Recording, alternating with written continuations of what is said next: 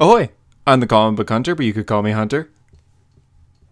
Hello there, I'm History of the Flash, but you can call me JD. And welcome to A Hero Story, episode 44. For those of you just joining us, A Hero Story is a superhero podcast all about comic books featuring DC and Marvel. We also talk a little bit of live action stuff as well as video games, if the news from that comes from there. And animation here and there when Young Justice is out, but we gotta wait till summer for that.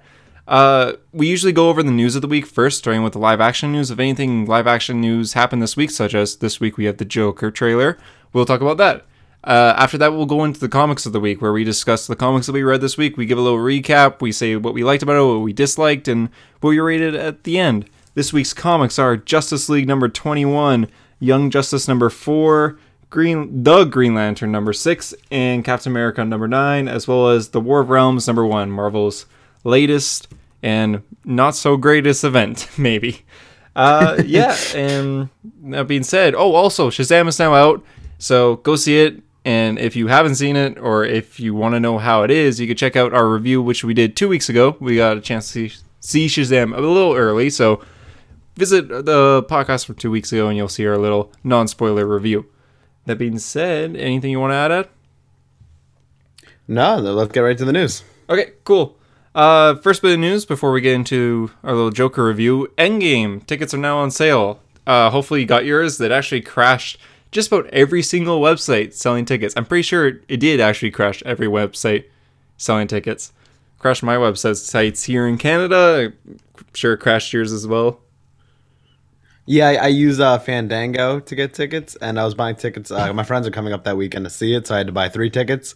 And I was trying to pick 3 seats in a row, which was actually very hard to find in the theater. And every time I picked seats, I was in the process of checking out, and those seats got taken before I could even check out. So it took a good 10 minutes to get the tickets, but luckily I was able to get them. I did it in the morning. Like, I made my schedule for next semester, and then I bought the tickets right away. It was a priority. Yeah, I'm also going with 3 people, and we started off, one of us was trying to get it. He was at work at the time, and he was struggling to get it, and he was also a bit busy with work, but we're just like, we'll just get it whenever. He's like, yeah, the website keeps crashing. He's like, we'll just wait till it comes back. And then I started seeing on Instagram, people are like, tickets are selling out, even though the websites are crashing. It's like, nani? So I started refreshing a lot while in school, and I had my other friend who's going to see it start refreshing a lot, and my other friend ended up getting it, and we got our seats for the 11 o'clock showing on Thursday night. So day 1, but it's going to be over at around 2 a.m. and I have class the next day. So yay. I'm seeing it Friday night at, I think, 7 or 8. I think 7 o'clock. But yeah, I wanted to get the Thursday showing, but my friends aren't coming till Friday. So bummer. Yeah. Good luck avoiding. Good luck avoiding. For those who like to look ahead, the podcast will be delayed by like a day, I guess. Probably just a day, a couple hours, not even 24 hours, I'm sure. Yeah. But yeah, it will be delayed slightly, but we'll give our non-spoiler thoughts on the movie. That one's, I was just thinking about that. That's going to be hard to give a non-spoiler review. Yeah, because they haven't shown much footage. Yeah. But, well, that brings us right to our next news. Yeah. They showed footage. With the tickets being on sale, they also released about a minute clip. It's like basically another trailer. We see more footage in this than we've seen in both the trailers, I feel like. More information. A little bit of too much information, I would say. But I guess Kevin Feige said, Kevin Fuji said, the guy behind the MCU, that they're only going to show the first 15 or so minutes of this movie. That clearly isn't happening. So then the Russo brothers actually said they're only showing the first act and a little bit of the second act, but they're not showing any of the third act. So this is a 3-hour movie, so I guess they're showing the little bits of the first 2 hours. It's interesting that it's not anything from the end, I guess, because you see the Marvel Trinity, Iron Man, Thor, and Captain America in front of Thanos, right? Or you see their legs, and you see them pulling up on Thanos, who's like has blue aurora around him. So I was assuming that was probably from the final fight, but I guess not. No, probably not. I mean, I feel as if they're going to fight Thanos more than once. I can see the final fight happening on Earth even. Maybe. Assuming they get everyone back, which we all know is probably going to happen. When the snap is reversed, would everyone appear where they disappeared? Because if that's the case, then Peter's going to appear on another planet alone. Well, with, I guess, the remaining Guardians, but not on Earth.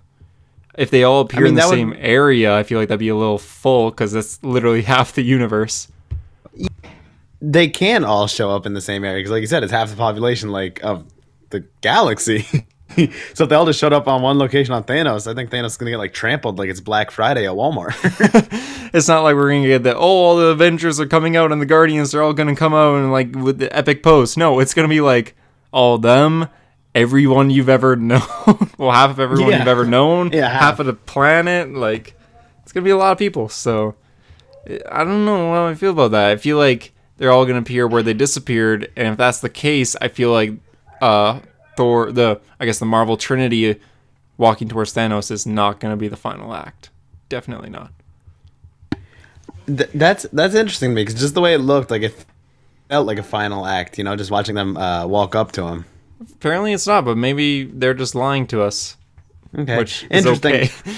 I also think, I mean, because when I first saw it, I'm like, wow, that revealed way too much. I mean, you see Tony and Cap back together, you see Tony and Pepper back together. Like, I was like, whoa. But I think a lot of them are misleads or misdirects. So I don't like to get too much into online theories that overanalyze trailers, even though we're analyzing a trailer right now. But they like did behind the scenes pictures, and you could see a blue garbage bag, like, or blue dumpster, whatever, behind Tony and Cap, and they were it's the same dumpster that you could see when those pictures were online about them, like, traveling back to Avengers 1, where you see, like, the Captain America Avengers 1 suit. So a lot of people think that the "Do you trust me" scene is actually present Tony telling past Cap rather about "Do you trust me?" Yeah, I can see that. I mean, I don't know. He's wearing his, I guess we call it, Nomad suit, his Infinity War suit in that scene, but they could have just edited that out. So it's actually his original, well, not his original, his first Avenger movie suit. Yeah. I could see that. I mean, Marvel's known for that. Remember the Civil War trailers? They cut out Spider-Man in a ton of parts. So or even Infinity War, they had Hulk running in Wakanda. That never happened. So yeah, that never happened. I wouldn't be surprised if there's some misleads going in to the trailer, because I just felt like they revealed so many big scenes. I mean, there's other people who are defending it that say that, oh, they have so many other big scenes planned that's almost nothing. Like, they could show that in the trailer, so it really doesn't mean anything. So I don't know. I could really believe both sides of it. Yeah, I do too, because there's definitely gonna be a lot of scenes in this movie, and we're gonna get a ton of better stuff than what we saw in those trailers. Granted, it would be nice to see Tony and Pepper see each other for the first time in the theater instead of in this little TV spot. It's kind of like how James Wan was defending how Aquaman showing too much. He's like, oh, but the best parts are still in the movie. Okay, sure, but it would have been nice to see Black Manta versus Aquaman on the big screen for the first time instead of on my phone. Kind of thing. Yeah, I think something that Shazam did well, even though it's funny because I didn't really care for the trailers. I thought their trailers did a good job of concealing what happened in the movie. For Shazam? Yeah, for Shazam. I think back to, like, BVS, right? They showed the Wonder Woman and the Doomsday and all that stuff in the trailer. Aquaman showed the golden suit in the trailer. Civil War showed Spider-Man in the trailer. Like, all awesome scenes in their own right. Well, besides Doomsday, all awesome scenes in their own right. But they got shown in the trailer, so it's just like, oh, like imagine you were in the theater for Civil War and Tom Holland comes jumping out like, "Hey, everyone!" That would have been so badass. But it was still badass in the trailer, but it would have been cool to see in the theater. So that's just like it. Like, for the big scenes, I like to keep them in the theater, because I just felt like the past trailer for Endgame did a really good job of concealing everything using, like, flashbacks and stuff like that. So I was hoping for that same energy, but I had a feeling they'd have to show more. So hopefully it's a mislead. And we're probably going to get more footage leading up to it with more TV spots here and there. I know there's already a commercial released yesterday of War Machine, and it's all the same clips, but there's one tiny little 3-second clip of an explosion going off and War Machine and Rocket being, like, kind of hit by it. So we didn't see that before. So I know it's not like a big thing. It's just two superheroes getting hit by something, but it's a new scene. So we're going to get little tidbits of new scenes. I'm just hoping we don't get a full Age of Ultron advertising, which spoils so much. Those that don't know, Age of Ultron showed the entire Iron Man versus Hulk scene on YouTube a month before the movie was out. They just released the entire fight. It was like a 6-minute long video that Marvel officially released for some reason, and I watched it for some reason. So yeah. Marvel's been known for spoiling a little too much, but I feel like the Russo brothers, they don't have full control over the marketing for this movie, but I think they're really trying to hold back. Did you hear that Sony won't release the second Far From Home trailer until Endgame drops because apparently it spoils the end of Endgame? Yep, I did. I wonder what that's about. Obviously we know Spider-Man's back to life because he has a sequel, but I wonder if something with dead Tony. Oh God, it could be. Hunter is one who believes that Tony's gonna live. Yeah, he's definitely living. He's living in a dream world here. I believe Tony will live. I believe Thor will live. I believe Captain America will live. Oh, you're bugging if you think the Trinity's gonna live. Like they're not gonna live. All three are gonna live. I guarantee it. Oh God.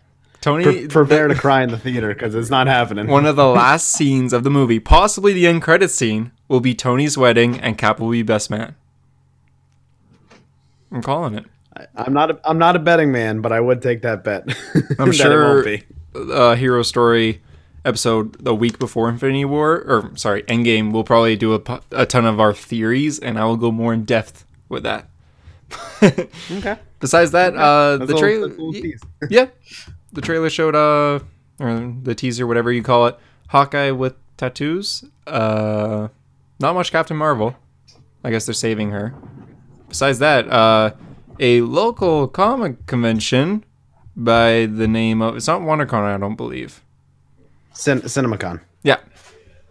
They decided, hey, here's like a 2-minute clip of the movie. They didn't release this to the public, but the fans watching it, which was a couple hundred, they got to kind of tell the internet what happened. And we got kind of little tidbits of what happened. So basically, they're at Avengers HQ, and the entire team is planning on going to space to take on Thanos.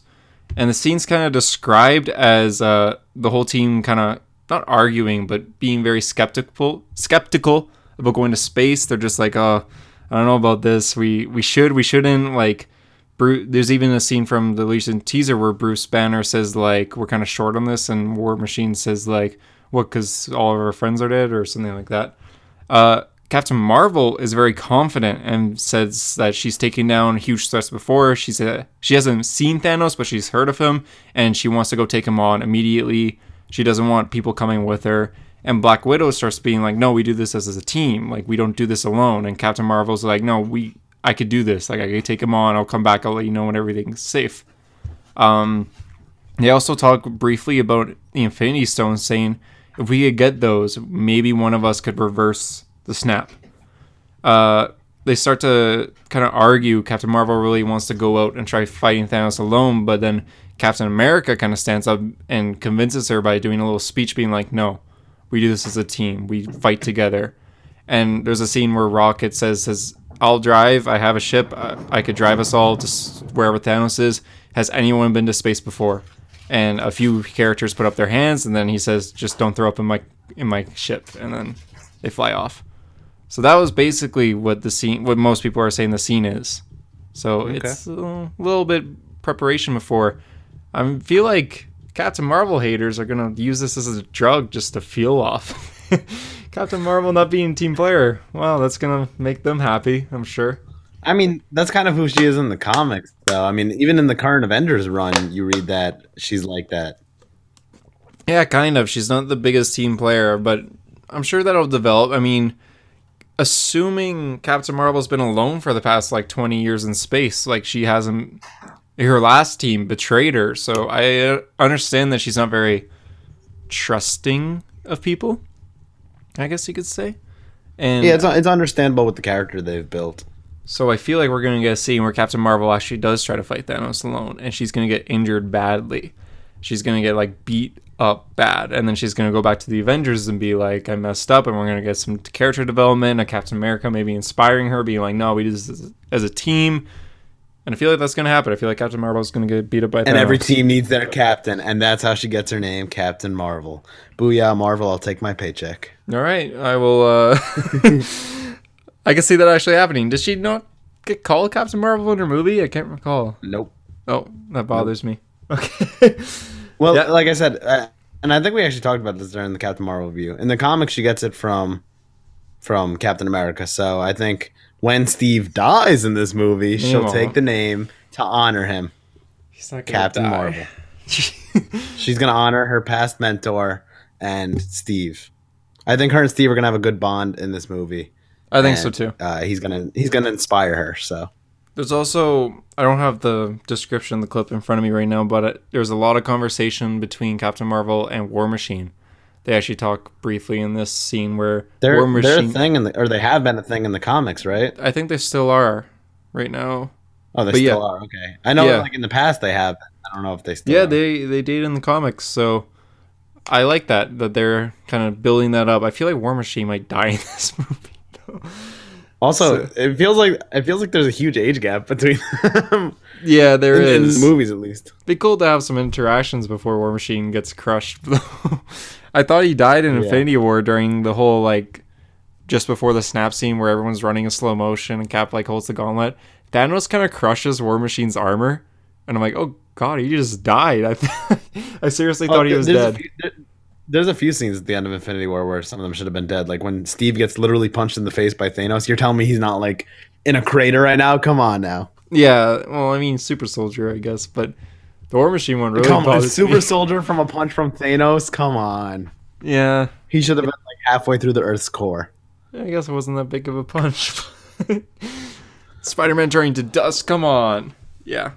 Besides And that, anyway, that's pretty much the whole Endgame thing. And like Hunter Yeah. said before, Endgame comes out, we'll come out with our theories and I don't know, whatever we think is going to happen. You know, Hunter's living in a not so much reality if he thinks there ain't going to be a big death in the Trinity. But big death, yeah, but not the Trinity. we'll discuss it further when that episode comes out. But that brings us to our next trailer, which came out, which is the Joker trailer. So I gotta admit my embarrassment here because Again. A, I thought the Joker movie should have never happened, and B, I said it wasn't gonna happen when it first got announced. I was like, nah, that's never gonna happen. Mm-hmm. So I'm wrong. I'll happily admit I was wrong. Sometimes you take an L, right? Yep, you said Sometimes this you predict with, that Black Adam or that Deadshot's not gonna happen, and you're right. And sometimes you predict the Joker's not gonna happen, and you're wrong. sometimes it's you okay. say the Venom movie's not happening either, and sometimes you say the Birds of Prey movie isn't happening. Did I say Venom wasn't happening? Yeah, I you thought did. On the show, you did. Interesting. Okay, I took a few L's early in my podcasting career, but it's okay because we're here now. Joker trailer came out and it looks creepy. It looks good. Creepy. looks- It's weird. I love the tone right off the bat. It gives me the Dark Knight vibes in a good way. Yeah, definitely. Oh, yeah, I never really think of that way. It's a very much like a character study film. A lot of people are saying Yep. like Oscar runner-up, and can't argue with them. It could definitely be an Oscar runner-up. it's just a trailer, but we'll see. It's gonna win the Oscar. Joaquin Phoenix, who I've been watching a lot of his movies recently, is easily one of the best actors of this generation, and just in each film he takes, I mean, he really dedicates himself to the role, and I think we're seeing that in Joker just based on a 2-minute trailer. Just even the small things like facial expressions and little mannerisms like with his eyes. I don't know. He really like sells it. Yeah, that's a good point. A lot of people are saying he's one of the best actors in Hollywood right now, so I can see it. Oh, I definitely agree. I mean, yeah, that's a good point. His facial expressions alone really sell the character, and it's really interesting to watch. Like, This movie obviously is not canon. It's not very much of a source material like movie. It's a completely different take on the idea. of the Joker. I don't think you can make a Joker movie that's based on the source material because there is no source material besides Killing Joke, which I mean that would be like a 20-minute film, not even Or 15-minute film. Scott Snyder, Year One. Oh, okay, yeah, that's a good point. Yeah. So there's two right there. But yeah, you can kind of extend that as well. But yeah, I'm kind of glad they're going a different approach. This is a take on the character. This isn't like the Joker. We're not going to see him fight Batman. Like Bruce Wayne's like a child in this movie. Thomas and Martha Wayne are alive in this movie. Takes place in, I believe, 1989. So it's not canon, but it's interesting. I'm excited for this. I want to see more movies like this, even though it's not even out yet. Like it's good. I think I don't know. See, I'm kind of conflicted on this. So obviously, I hope it does, well in the box office if it's good, and I hope it inspires more films to take that kind of tone or push to be better. But at the same time, I feel like if this does well, Warner Brothers is going to be like, we need solo movies for all our villains, and then they'll be like Sinestro movie, and it's like, I would no, love a WB, Sinestro stop. movie. That would I be mean, so yeah, good. as a comic fan, I would love a Sinestro movie too. But realistically, like that's not meant for a wider audience. Yeah, true. I feel like a better example would be like what Sony's doing. Oh, Venom was good. It was successful. Well, it wasn't good, but Morpheus. Oh god. yeah, we're gonna make a Morpheus movie. You know that character that was in. Yeah, so that's like if Joker makes $800 million, they're like, wait, you liked Joker? Let's do a Man Bat movie. Yeah, we don't want a Man And it's Bat Kurt movie. Langstone, No, like turning into a bat. no, we don't want that. We like Sinestro. Sure, why not? I can't think of any other good examples, but Sinestro, sure. Reverse Flash, okay. Hunter Zolomon, maybe. I don't know. I just hope like if this does well, Warner Brothers kind of like, all right, yeah, it did well, but we don't need to spin a million spin-offs from this. Let it be its own thing. Let it be creative. Let it be original. Yeah, like Yeah. we should focus on the superheroes with the supervillains in them. Think of it like comics today. There are 3 series about villains. The rest are all heroes, and those 3 series are Deathstroke, Venom, and Thanos. Those are, I guess, the 3. And Deathstroke is like kind of 50-50. Like he's really just a mercenary. So Yeah, but he's then- not a hero. So these are like 3. and even Venom's kind of an anti-hero. So there's really like not that many villain series. It's hard to write a villain to make you want to cheer for them, I guess you could say. Yeah, but that's some of the best villain writing, and I feel like that's what we're gonna feel for Joker in this movie. Yeah, exactly. I mean, He I gets- feel like... Yeah, go on. Even like a 2-minute trailer, you see him being broken by society. There's been a lot of society memes, but you see him being broken by society, and just like he starts at like an up-paced guy, and just little things that happen to him, and society gets to him, and he starts going down and down and down, and you can feel his character You feel changing bad. in a 2-minute trailer. That's why like Yeah, in a you feel movie, bad I'm for like, him. oh man, it's gonna be awesome. There's even a scene where he's writing down jokes, and you see the writing gets messier and messier, and the last one is something like, the worst part about having a mental illness is people expect you to act like you don't. And it's like Yeah. extremely messy writing. It's like, damn, that's deep. Yeah, I know. That's real. This is like obviously Endgame is gonna be like, yeah, it's all been built like this, but Joker is low key my most anticipated movie of 2019. Like from a film buff perspective, and I'm not even a huge film buff, but like I like those kind of old school films that are like character studies like that, or at least I think some of them can be good. And to see one based on a comic book character is interesting. Yeah, it's hard to compare Joker with Endgame because they're completely different movies, and they both have like hype to them for completely different reasons. I'm ready to see Avengers Endgame, and I'm excited to like jump in my seat and freak out and cry and laugh. But I'm excited to see Joker just to think about society. I mean, I want Joker to like mess with my mind, like I think how you felt after seeing Us, right? Like it really made you think, and Yeah, like yeah. it left you with a million questions in your head leaving the theater. So that's what I want after Joker. Like I want it to be thought provoking and really make me like think like wow. And then on a second view, I still want it to make wow. Yeah, like Endgame, I want there to be end credit scenes. Joker, no need for end credit scenes. I want it to be like a solo movie, no sequel, kind of thing. Yeah, if we get like the last scene of him like with the iconic killing joke pose where he's got like the 2 hands in the hair, the one I'm talking about with the ha ha ha, Oh yeah, with like Joaquin's laugh, that would be a perfect ending to me. maybe in Like Arkham. the descent to madness after being abused by society. But no, I really think it's cool, and I love Joaquin's laugh already, just based on it's what we so got in the good. trailer. And I don't know if you heard, if you saw one of like the behind the scenes, like people went to where they were shooting the film and recorded it. You could hear the laugh. It's almost like Hamill in a way. Like it's that good. It's the closest to Hamill that we've gotten for live action Jokers. Like I feel like Heath Ledger was a little close, but he laughed like twice in The Dark Knight. Yeah, I would say probably the closest right now in live action is the guy on Gotham, Jerome. Oh yeah. But That's a But good point. in movie wise, yeah, I guess Ledger for like 2 laughs. Nicholson kind of just laughs like Jack Nicholson. Which is close. Cesar Romero, even though he's like from the 60s, he actually has a kind of cool laugh. Yeah, it's classic. And then Jared Leto is you take the ball. Yeah, He sounds like a penguin. yeah, basically, it's not good. He's apparently going to be in Birds of Prey. Fun fact: I haven't seen Suicide Squad since 2016, since I saw it in theaters. And the other day, I turned on my TV and it was on, and it was the scene where Joker comes in on the helicopter, Yeah. and he's like shooting a machine gun. And he goes wah wah wah, and I just turned it off. I was like, oh god, like I can't even finish this. Yeah, I think I've seen Suicide Squad twice. I saw it in theaters once, and I saw it when it first came out. And yeah, I haven't. I just refused to watch it since. Yeah, I just have no interest in watching it again. But yeah, that's a little off topic. But yeah, that's another piece of news. Jared Leto possibly back as the Joker. So Birds of Prey behind the scenes pictures show the Joker throwing stuff out the window at Harley Quinn for like basically kicking her out of the place. Now the face is covered, kind of looks like Jared, but also could just be like some stunt guy, like just a regular guy.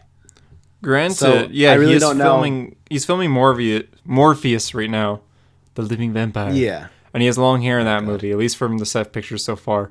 However, the day that set picture was released, that morning, before they were released, Jared Leto posted on a Snapchat just a black screen with a clown emoji. So, to be honest, I feel like he's messing with us. Like, remember how when there were like really heavy rumors that Armie Hammer was Green Lantern? Like everyone thought it. Like his Instagram comments were crazy, and then he kept teasing that he was Green Lantern, even though he really wasn't. He was just messing with fans. I feel like it's like that. Yeah, it's just like, what's your favorite color? Mine's green, and just like a green filter. Yeah, it's like, okay. Yeah, that's a good point. But Armie Hammer's not doing that for Batman, so maybe he's a Batman. He's not Batman. They want a 20-year-old. Wah, wah. I'm 20. But yeah. Wow, try out to be Batman. Yeah, all you gotta do is shave.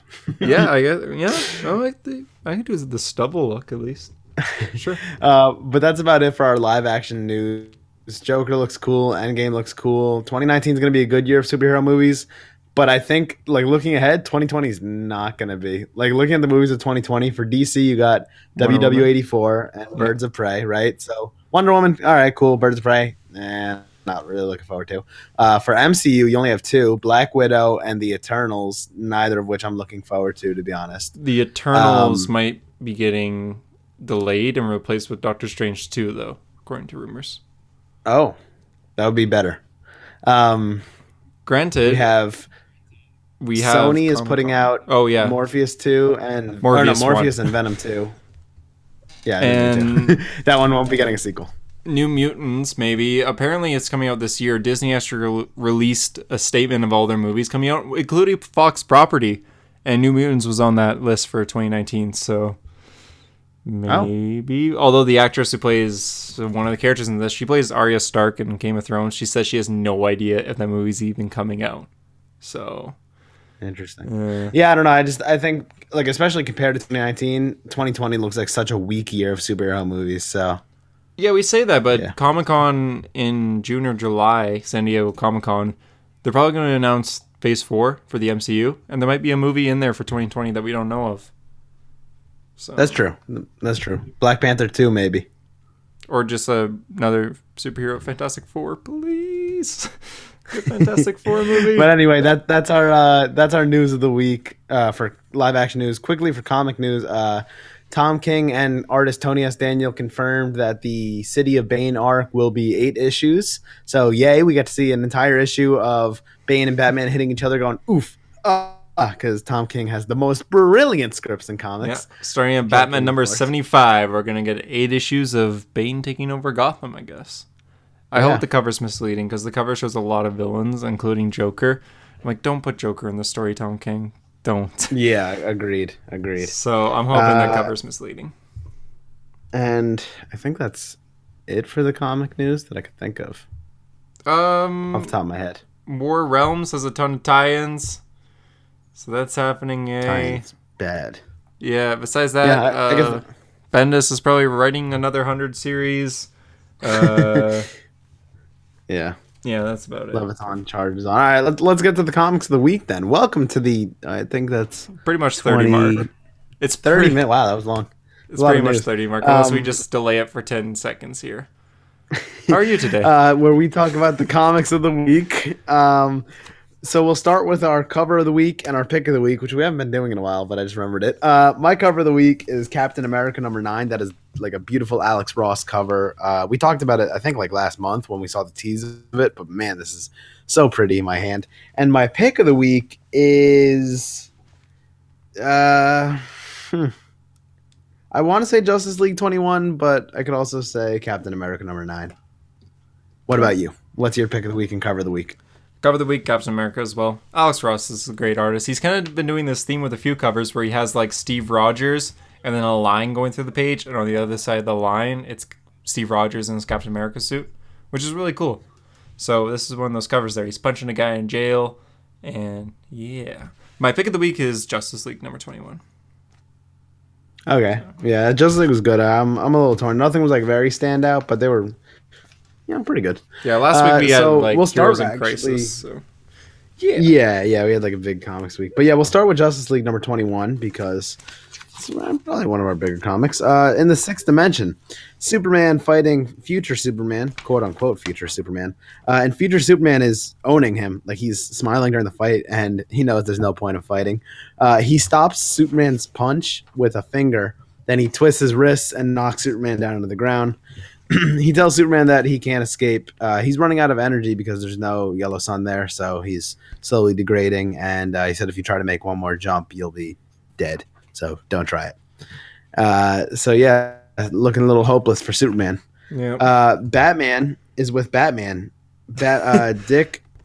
Future Bruce is with Gotham future City. Batman. Future Batman is Dick Grayson. That's a mouthful. I love these 2 pages here. You want to talk in them as characters? Yeah, sure. Batman or Bruce? Who are you? Or I mean, whoa, that, whoa. Wow, that's... technically, I'm not wrong. Dick or Bruce? I'll be Dick. Okay, I'll be Bruce. So basically, Dick Grayson and Bruce Wayne, or future Dick Grayson and Bruce Wayne, they're in Gotham City, they're having tea, and they're just...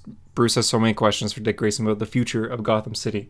And they're outside a place called Pennyworth Home, which is like a little mental hospital, seems like. Yeah, it's very nice. You're Dick, so you talk first. Actually, you talk first. It's on the past page. No, if you have Justice League with you, open up and listen to us. If not, just listen to us and imagine. So, Batman starts off by saying, or Bruce Wayne, Gotham was a place surrounded by darkness. But now it's full of light. I just wish Alfred could have seen it. Dick, what happened to him? He passed just after the war. Old age, but it was quick, painless. We were all there. In his final moments, he thought he saw you in the room with us. He just kept saying how sorry he was. He couldn't heal you one last time. He said, it's all I ever wanted to do, Master Bruce. He said to heal you. Which is why we did this. Tore down Arkham and created the Pennyworth Home. A place for real healing. Barbara does a lot of work with the folks here. And the others? Well, Tim works for the city. Damien is on global patrol with Jonathan. Duke works with the kids here. Jason, he's him. This place, I know it must feel strange, but... That's just it. It does feel... it should feel strange, Dick, but you know what? It doesn't. All my life, I've tried to keep Gotham safe. The nights I succeeded, right at dawn, this feeling would come over me. It's called peace, Bruce. It wasn't, though, because I knew it wouldn't last. By the time I reached the cave, it was already gone. But this place, this feeling, is lasting, and it feels good. Hell, even this tea's good. Tea. How many years did Alfred try to get me into this teas? Remember? All the bash-shaped tea bags, his WWBD mugs, and every flavor was called... Justice. Just so you would drink it. That's right. I'm so relieved you're so happy, Bruce. Listen, the thing is, to get here, hard choices are going to have to be made. And I'm ready for that. And then he gets interrupted by Martian Manhunter talking in Bruce's mind, saying, "Bruce, you must come with me. Psychic boardroom." And then this is something we saw in the first issue of Justice League and we haven't seen since. It's basically a round table, 6 chairs, but room for more. Oh, God. Yeah, sorry, Justice League reference.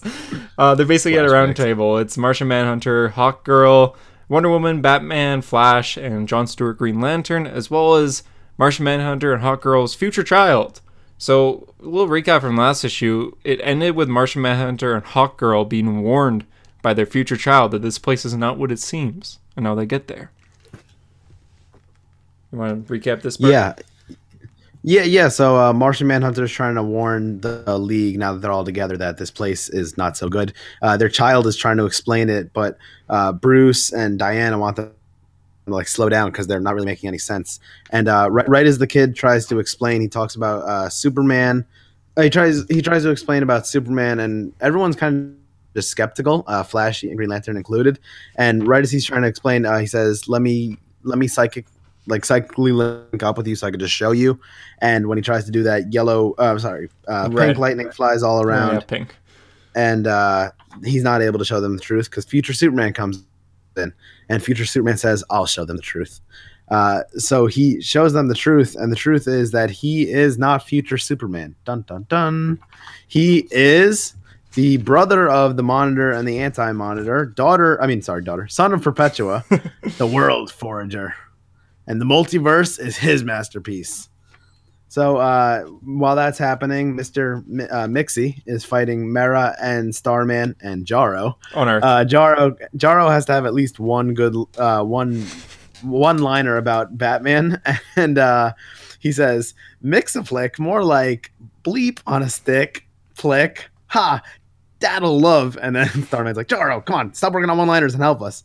And Jarro's like, "One-liners? Pfft. Whatever, I'm on it. Never sent a Starman to do a starfish's job. Heh, saving that for later."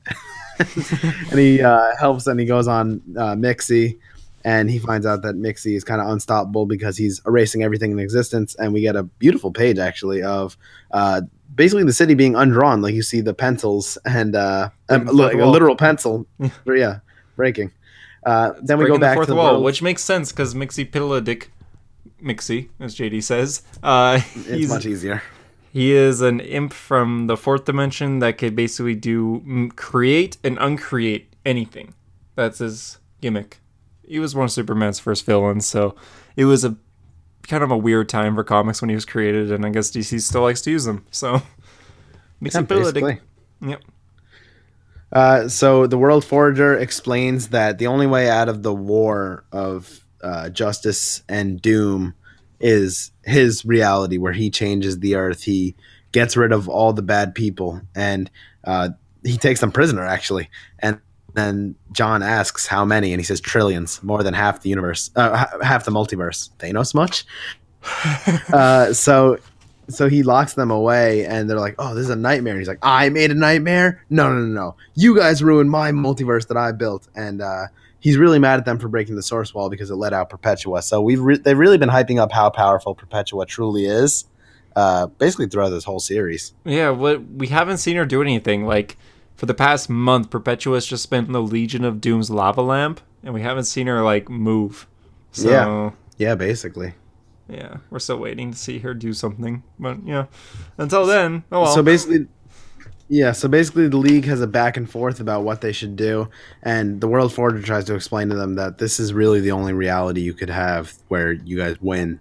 If you guys don't win, then it turns out catastrophic for the multiverse. So, and then they have almost like a vote on what they would do. But the thing is, they have to realize that if they decide to have this perfect reality, that means like every single villain would die or disappear, or they have no idea what will happen to the people. Well, yeah. Well, they find out what's going to happen to the people because they get like they will basically over to after new voting. apocalypse, or which at least something that looks like apocalypse, but it's like I think they describe it as 100 times bigger than the apocalypse. Yeah, so they kind of vote in their minds, and we don't really know what they say. They vote out loud at first, and they all say they would do it, except for Batman saying he wouldn't.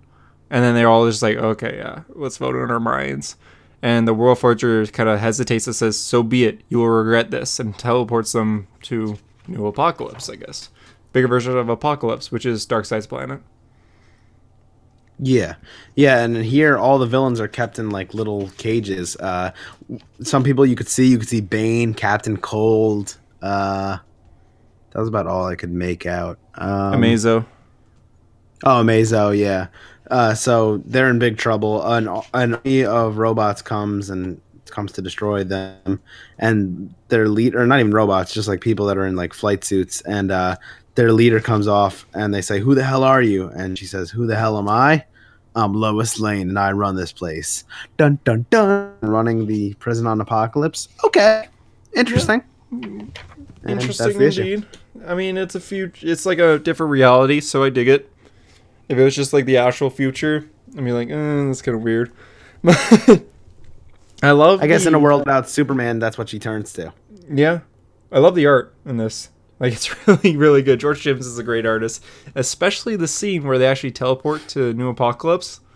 I think that's a great scene. How they're standing in a circle, and just this blue light emitting them as they enter the red light, and they're all in like battle poses. It's like, damn, that's like original Avengers movie style. Like, it's really cool. Yeah. This issue was pretty good, and I really love that scene with Dick and Bruce. I thought that was Me too. Not only one of the best scenes of this issue, one of the best scenes of the series. It was really nice to see Bruce talk it over with his legacy, and Bruce happy for once, which is, with Tom King's run going on, that's not something we see too often. And with Nightwing being Rick Grayson, we haven't seen Dick Grayson be Dick Grayson in a long time. I know this is future him, but he still acts like Dick Grayson. It's nice to see the Bat Family mentioned too, because we don't see them all together or even mention each other much in the comics. Red and the Outlaws tends to mention Dick Grayson a lot and Bruce a lot, but that's about it. So like Tim mentions Robin, he mentions the Signal, he mentions Red Hood, he mentions Robin again if you count Damian, and Tim as one. He even mentions John, so it's really cool. Yeah, that was really cool. It's like, damn, Scott Snyder mentioning the Bat Family, that's good. And I guess he did use the Bat Family a few times in his Batman run, but it's just so nice. Yeah. I mean, this is something that, I think we talked about in our little Batman rant. That's something we want. First of all, a happy Bruce, like when he doesn't have to be Batman, when he doesn't have the curse of being Batman, he could be happy, and he is happy here. I mean, he even kind of cracks a smile in a way, just sitting there drinking tea with Dick and knowing that Gotham will be a better place. I mean, it's nice. I like it. It's very nice, yeah. It's like a great change of pace, in my opinion. Yeah, good job, Scott Snyder. And besides that, the whole table scene, the Mind round table, I love that concept. I wish it was used more, and I guess we're going to get that more. It was used in Justice League #1 by Scott Snyder, and now 21 issues later, it's being used again, and it's good. There's even one panel with Jon Stewart and the Flash just sitting next to each other, and just the art's so good, and seeing the Flash and Green Lantern side by side, it's a nice feeling.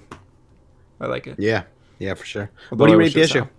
I give it like a 8.5 or 9. Yeah, I'm gonna go 8.5. I like it, and I'm curious to see where it goes on New Apocalypse. And yeah, me too. All right, let's do Young Justice #4 next. You want to recap this one? Sure. This issue kind of goes back and forth between flashbacks and current time. So when we left off, it's a little confusing at times too. Yeah, it is. So try to recap as best as I can. When we left off, Young Justice, which is like Tim Drake as Robin, Connor as Superboy, Cassie as Wonder Girl, Bart as Impulse, and some new characters. They're on Amethyst's world, which is a new character who's like a princess warrior with pink hair. Start off, she's been kidnapped, as we saw last issue. She's in a prison with Teen Lantern, one of Bendis' new characters that we don't know much about. Jonah Hex's great-granddaughter, another new character. Robin and Wonder Girl.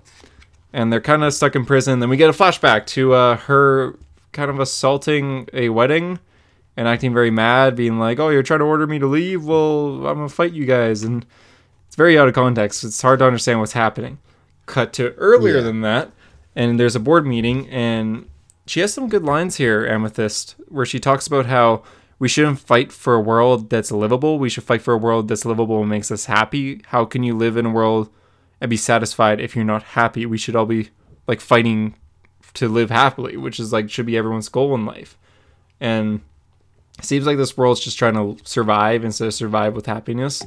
And Amethyst wants to propose, like, how about we try to do things that make us happy as well? And then she kind of gives up and leaves, and then overhears the council talking about how she should be sent back to Earth because apparently that's where she's from.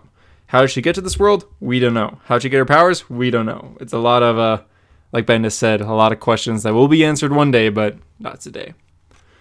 Cut to the farm, which is where Bart Allen and Connor Kent first met up. Same planet, this Sapphire planet.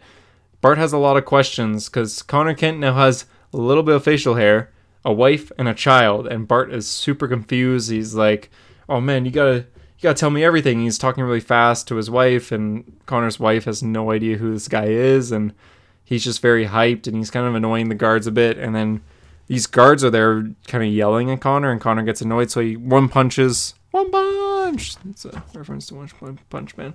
He punches the guard, knocking all his armor off, and then Bart gets super hyped, and not much happens there. It's just basically Connor and Bart kind of just talking to each other. It's some sweet moments though between them, and you really feel they were really like our third best friends. I think he says. Yeah, he does say they're best friends, and they talk about it. And Bart mentions that Young Justice is back, and Connor's like, "Young Justice? Wait, who exactly was with you when you came here?" And then cut back to the prison, and Robin's trying to find a way to get out of the prison, and they kind of arrived in this planet on a truck that Jonah Hex's great-great-granddaughter was driving. And what's her name again? Do you remember? Ginny Hex? Yeah, Ginny Hex. And she kind of warns them that like the truck I was driving has some weird stuff in the trunk that's like from another planet that could really kill people. And you see one of the guards open up one of the chests, and they all get like disintegrated, it seems. Confirms they can kill people. And then Robin's just like, "Okay, that's kind of odd." And then he starts to try to think of a plan to get out of there before Superboy shows up and with Bart, and he kind of like opens up the prison for them all, and Cassie and Robin and all the rest are free, and we get a nice panel of the Core 4 all together again, hugging each other. So that's the Core 4 is a team that we all missed, of Tim Drake, Bart Allen, or I'm saying this wrong, Tim Drake, Connor Kent, Bart Allen, and Cassie Satzmark, which is like, we haven't seen these together since, I think, 2010, 2009, something like that. I don't know if it was the Teen Titans 2003 series that like they had the panel of them all hugging, drawn by Francis Manopal, or if it was the Red Robin series, but 2010 about. It's been about 10 years since these characters have been together. So they're finally back. Which is crazy. Yeah, they're finally back. They get ready to go, and then another flashback to Amethyst at her castle, talking what seems to be her sister, I think. I assume that's her sister, her best friend. And then some weird time stuff starts happening, basically into the Spider-Verse, where the whole like city kind of goes. That kind of happens to the castle here, and it kind of basically into the Spider-Verse, where different things are in different places and in this castle, and so Amethyst decides to go inside the castle. Her sword glows like a torch, which is kind of cool, and she's like, "Who's there?" And then Robin's there, Tim Drake, and she's like, "That's one question. I have a few more questions. So like, what are you doing in the House of Amethyst?" The end. Wholly confusing. This issue was all over the place. I don't know why they couldn't just start from scratch instead of all these flashbacks, but it's hard to recap. I'm sorry. That's why I chose you to recap it. When I was reading it, I was like, "Yeah, I'm going to make Hunter recap this one on the podcast." That was hard. There's a lot going on and a lot of questions. People, the listeners think I'm not good at recapping. It's not as easy as it looks, even when you have the issue right in front of you. Do people say you're not good at recapping? I mean, I have no idea. It's not like there's like a Reddit for us, but I imagine they do. Sometimes I really struggle with recapping. It's tough sometimes. Yeah, usually you're the recapper, but that was... Ugh. That was a doozy. Yeah. But Young Justice 4, it's good. It has its moments, but ultimately it's a setup for basically the politics of Gem World. It's kind of like how I think a lot of people view the Star Wars prequels. Like, yeah, it's badass when we get the Jedi stuff, but nobody really gives a shit about the like the politics of the Republic. Excuse my language, of course. But nobody cares about like the politics of the Republic. It's like this. Like, does anybody really care about the politics of the Gem World? We want to see the Core 4, baby. Yeah, like it's important to have that, but like the Core 4's back. Let's see them together instead of like Bendis' original world. Like, yeah. It's not bad. No, it's an enjoyable issue. It has its moments, but overall, I think it's kind of just okay because A, it's confusing, and B, it's like I'm not invested in the Gem World. Like, I don't care. Yeah. It's okay. All in all, I give it like a 6.5 or 7. Yeah, I go 6.5. That's fair. Yeah, I mean, it's cool to see the core 4 back, but yeah, besides that, man. Yeah. Green Lantern? All right, let's jump to Green Lantern. The Green Lantern number 6. This one's going to be a little tough to recap, too. Good luck. Your So, turn. so Hal Jordan is with the Dark Stars, Yep. right? Dark Stars, not Black Star. Yep. Black Star was the thing from Hal and Pals. These are the Dark Stars. He joins them. We found out last issue that he's undercover for the Green Lanterns, but he has to do anything to not blow his cover, which could include death, actually, which we found out later this issue. Yeah, Hal Jordan's no longer a Green Lantern. He is doing a mission for the Green Lantern Corps where he has to pose as a Dark Star, which is basically like assassins of space. Yeah. They catch Adam Strange and they want Hal to execute him, but Hal wants to give him a fair opportunity, obviously not kill him. So he wants almost like a Wild West showdown, like they walk 10 steps and shoot each other. I don't know if that's got a name. Showdown? Yeah. Shoot off? Yeah, shoot off, I guess. Shoot off. It's but like Western anyway, style. Adam is like trying to reason with him. He's like, Jordan, what's wrong with you? Hal, come on, for God's sake, you know me. And then he's like, fine, you want to fight? We'll fight. And Hal has like, the art is beautiful here. Liam Sharp really does a great job with the expression of Hal's face, just like almost like remorse. He on 10, he turns around and he shoots Adam Strange like right in the gut. And I absolutely am panels here. Great job by editorial art. Whoever the hell like organized this. This is awesome. So Hal shoots. We see Adam Strange get hit. We see like a close-up of his face. We see a close-up of Hal's face. We see him, Strange dropping the gun, his eyes almost rolling behind his head as he falls to the ground, like to his knees and then to the ground. And just, oh man, it's so well done. It's so beautiful. Ugh. Yeah, I'm a sucker for that kind of art. It's very animated, I would say. Yeah. So they find out Adam's wife is like, oh my God, Adam, is he okay?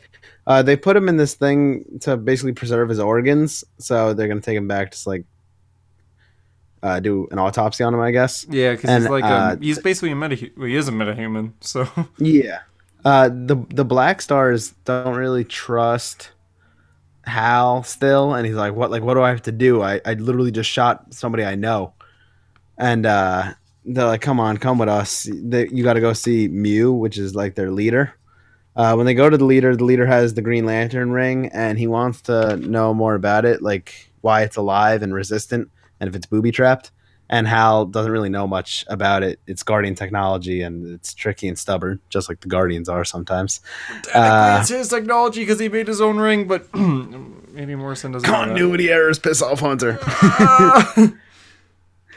We find out that Adam Strange is still alive, that Hal only put him in a coma. He faked his death. So, good old Hal. I don't know how he did that, but good old Hal. Let's see what happens here. Mew just kind of grills Hal Jordan and questions him. And they talk about the U-bomb, which is... The way they describe it is like a huge bomb that could almost like take out the galaxy, I guess? Yeah, and they have it with... in a way. Yeah, but like a wide range, like for the galaxy nuke, and they have it in Adam Strange's daughter's hands, which I thought was kind of weird. But Adam Strange comes running out and he says, "Stay away from my daughter, you space bastard." So cool. Hal says, "Don't shoot the monster." Adam, the monster, and Mew is the controller, and I don't know. I was kind of just like, whatever's happening here.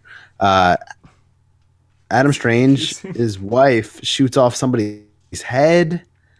I don't know. This is where Grant Morrison loses me a little bit. You're like, I don't know. And then the Guardians. Recapping is hard, okay? Especially on a Grant Morrison book. The Guardians of the Green Lantern Corps message Hal Jordan being like, "Whatever it takes, Jordan, including your life, disarm the U-bomb. We're diverting all the power you need from the central battery reserves. Disarm the U-bomb. Total annihilation, total annihilation, total annihilation."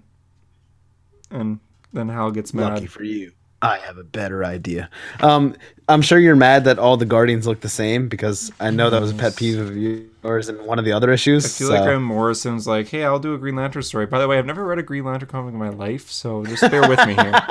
Like, seriously. You know that Jeff Johns Green Lantern run? Never read it. Ever read Howling House? No, never read it. But I'm gonna write Green Lantern now, and because my name is Grant Morrison, DC's gonna give it to me. Seriously, none of the stuff from Howling Pals happened. I feel like in this book.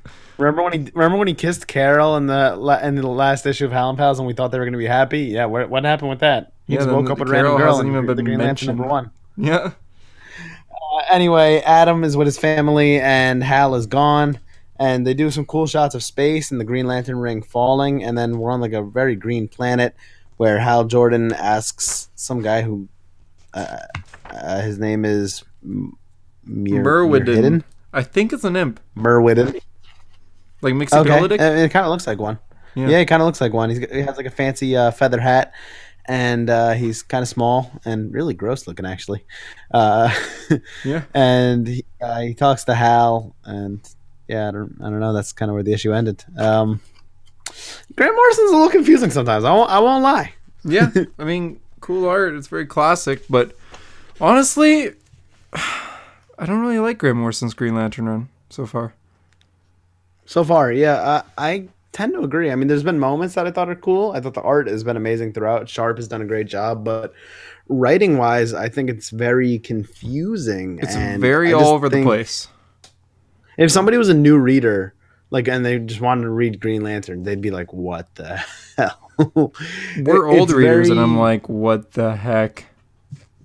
And something we talked about before the Green Lantern run started is there has not been a bad Green Lantern run dating back to like the 90s, which is rare for a series in DC. Yeah, usually series have their ups and downs. I mean, you have the Kyle Rayner run, which is great in its own right. You have the 2005 Jeff Johns Green Lantern run, which is not only the best Green Lantern run, but one of the best Green Lantern runs, one of the best comic runs of all time. Then you have the New 52 run, which is very solid. Yeah, it's one of the only series that didn't really be like, oh, hey, DC's like, hey, we're doing a reboot, and the New 52 series is like, no, we're not. And it just continued after where it left off after Flashpoint. Yeah. Yeah, exactly. And then it got picked after Jeff Johns left. Robert Venditti came on, who did a really great job. And then he continued in Rebirth with, he continued in Rebirth with Hal and Pals, and then even Green Lanterns, which I haven't read, but I really plan to. Like, it's on my list. It's coming one of these days. Green Lanterns, with Jessica Cruz and Simon Baz. It's really good. I mean, it's not. I wouldn't say it's like the greatest Green Lantern series. It's one of the greatest superhero series. Like, they're better Green Lantern stories, but there's not much better character development than in the Green Lanterns. It's such a good story about two heroes on Earth, Green Lanterns on Earth. It's so good. But so you date back to the 90s and you haven't had a bad Green Lantern series. To have something that's shaky now is just foreign to us. I mean, our whole lifetime Green Lantern has been good, you know? Yeah, since I was born, Green Lantern's been good. I guess that's a good point. But Grant Morrison, I mean, it's not bad. It's just kind of confusing. I think it'd be better in trade. It's so all over the place. The last issue, even in trade, I think it would be confusing. Yeah, I feel like none of the issues connect. They all feel like they're their own series. Because remember last issue, Hal Jordan was fighting vampires in a maze. Like, what? What does that have to do with Adam Strange? And then issue before that, he was disguised with a beard, and the issue before that, he was just like, he killed a guy. Yeah, it's like, what is going? I mean, we all thought that kill was like a fake out, but no, apparently he actually murdered a guy. Don't do this, Grant Morrison. Put Robert Venditti back. Give us back. To be fair though, a lot of a lot of Grant Morrison series are fairly confusing. Yeah. I mean, I haven't read much Grant Morrison as probably the average comic fan, but Final Crisis, Action Comics New 52. I didn't read Action New 52. It's confusing and not that good. I mean, I know my friend Jay, Comic Prince, will not like me for that because he loves that series, but not a fan. Sorry, Jay. But even JLA 97, I think there's like a lot of confusion. I think Grant it's just his style kind of confusion. So I don't know. I really don't know what to think of it. I want to like Green Lantern, but so far I'm not kind gonna of like, drop "Nyeh." it. I'm not dropping it. No, yeah, I'm gonna keep reading it, but Ever since I got into I don't know. comics, I've always been reading Green Lantern, Justice League, and Batman. Those were my first, and Flash. Those were my first 4 series. I can't see myself ever dropping these series, even if they get bad.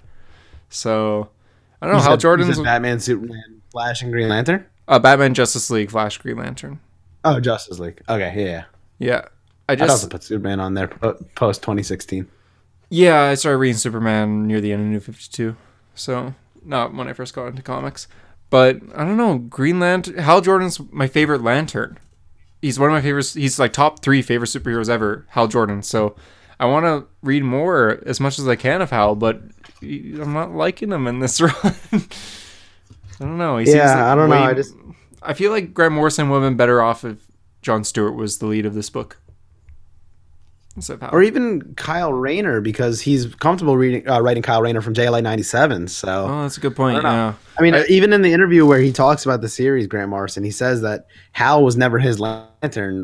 When he was a writer, Kyle was the big lantern. So he wrote a lot. Kyle, he didn't really know about Hal, like about writing Hal, rather. Yeah, wasn't Hal dead when he first started writing? Yeah. I mean, well, I don't know what he wrote before JLA 97, but in JLA 97, Kyle was the main man. So Yeah, I just say John would have been a better choice here because this book's very serious. And Hal Jordan is serious, sure, but he's also a little hot-headed. He's kind of sassy in a way. It would have been cool. It would have been cool to get 2 Green Lantern titles, where one is about the corpse, and then one core rather, and one is about the a Jon Stewart type, something that you don't get every day. And especially Jon Stewart's a character who we don't really know enough about him to think he's cool. Like, anybody who says Jon Stewart is their favorite Green Lantern or they like Animated him series. is really just talking because the animated series. Like, if you read him in comics, he's kind of lame. Robert Venditti So he made him could've used a good interesting. series. Robert Venditti made him interesting by making him the leader of the Green Lantern Corps, which is awesome. But besides that, like, Jon Stewart, Yeah. I'd read a Jon Stewart solo title, but I'd read a Kyle Rayner solo. I read a Hal Jordan, Jessica Cruz, Simon Baz, Guy Gardner. I read any Green Lantern solo title. Yeah. So Jon Stewart's one of my least favorite Green Lanterns, and I feel like Grant Morrison would have preferred writing Jon Stewart, but he's on the Justice League, so it's kind of hard to do that. So Yeah, true. I feel like even Simon Well, Baz hopefully would have been the better series- here. Hopefully the series picks up. I mean, this is issue 6 of. Remember, the first season is going to be 12, so we're halfway through the first season. Oh, that's a good point. I didn't think of that. Yeah. I don't know, just not there for me yet, but hopefully the second half picks up. Yeah. Want to quickly do Marvel now? Quickly. Yeah, we reiterated. Yeah, go for it. Captain America. I mean, basically all you need to know is Cap is in prison. He's still standing up to bullies. He's still Captain America. He's Even if framed. it kind of puts him, against the side of justice. So the prison guards are abusing the prisoners. Cap stands up to them, takes them down. It really starts like a whole prison riot. And then we find out that the warden of the prison broadcasted the whole thing, so Steve looks guilty. That's pretty much the issue. Another really solid issue. I'm digging this arc so far of Cap in prison, and Cap has been one of my favorite series, not just in Marvel, overall. Me too, yeah. It's very if you read Avengers and not Captain America, it's very different. Comparing this to the MCU, Yeah. Avengers Captain America is like Age of Ultron Captain America. The comic Captain America is like Winter Soldier Captain America. It's very serious. It's kind of dark. While Avengers Captain America is a bit more lighthearted. So you get both sides of Cap by week or every month, I guess. Monthly. It's good. It's very dark. It's interesting. It reminds me of Daredevil in a bit of a way. It's kind of like a dark city and like I know it's a prison right now, but before that it was a dark city and Bucky's involved sometimes. I hope he's involved more once Cap gets out of prison, which he eventually will, because the cover for number 12, I believe, is Captain America running from police. So it reminds me of Civil War, the comic, where he's kind of wanted by the police, and the police are out looking because Captain America is wanted. It's not like General Ross in the movie. It's just the actual law is looking for Captain America. But this time, he actually says, like, hey, take me to prison. I won't fight the cops. So it's interesting until he gets to prison, then he fights the cops. Yeah, the corrections officers, but yeah. I don't know. I really like even though I don't read that much Marvel, I preferred really the street level titles. So Daredevil, which is only 3 issues in, I really liked so far, and Captain America 9 issues, and I've really liked so far. If you So count Spider-Man Street Level, his series is also really good. yeah, it's been good too. I feel like I guess I mean like more like the kind of the gritty, darker Street Level. Oh Like yeah, that it's we've gone not out of. Have you read Daredevil yet or no? I will, but not yet. Okay, it's been like just like from the first 3 issues, like you really get drawn in. Like it almost feels like a TV series in a way. Like you just dark, gritty, cool, awesome. Oh, I love it. Okay, I'll look for Yeah. issue 1, 2, and 3, maybe this week. Yeah, Or I'm and then, going to. Yeah. I'll get them by the end of the month for sure. All right, that's what I like to hear. And then War of Realms, #1. I read it. Hunter did not. I wish I didn't read it. It's not that good. I think it's a really weak start to the. I mean, I guess this is maybe not their Doomsday Clock, but it's at least their Heroes in Crisis like level event. Like it's pretty big. Yeah, I But mean, I don't know. they've been advertising it a lot. It's gonna have 200 million tie-ins, so It really does. I don't know. I just think that the first issue is really weak. I won't really jump into spoilers much. well, what happened? Even It just feels like really disconnected and all over the place. I mean, sometimes you got the Punisher doing stuff. Sometimes you got Daredevil running around. I don't know. It's just too much going on at once, and they're trying to set the Thor mythology, which is cool, but I don't know. It's too much going on. I don't know. It's really hard to explain because I feel like there's just so much going on in the issue, but just the way it's written is weak to me so far. And even like underpowering somebody like Odin is strong and he loses to like a few like dark elves. Like, I don't know. It's weird. I didn't like the first issue. I really hope it gets better because so far it's a dud, but it's only 1 issue. yeah, I mean, I haven't read it, so I can't really say much. I'll probably. I don't know if I should pick it up or not. Should I? I don't know. I might. I don't even know if I'm gonna keep reading like the individual War of Realms. Like that issue really turned me off. Like I was just like, yeah, I really don't want to read this. Yeah, that's fair. But I don't know. We'll see. Let's see. I'll see how I feel about it. Right. Yeah. Yeah. And that's it for the comics, I guess. And that's it for the episode. So if you're listening on iTunes, we appreciate a 5-star review. It does help with the rankings, and we do read them. Yeah. For Hero Story, I'm JD. I'm Hunter, and thanks for being a hero. And remember, every second is a gift. Goodbye. Yeah.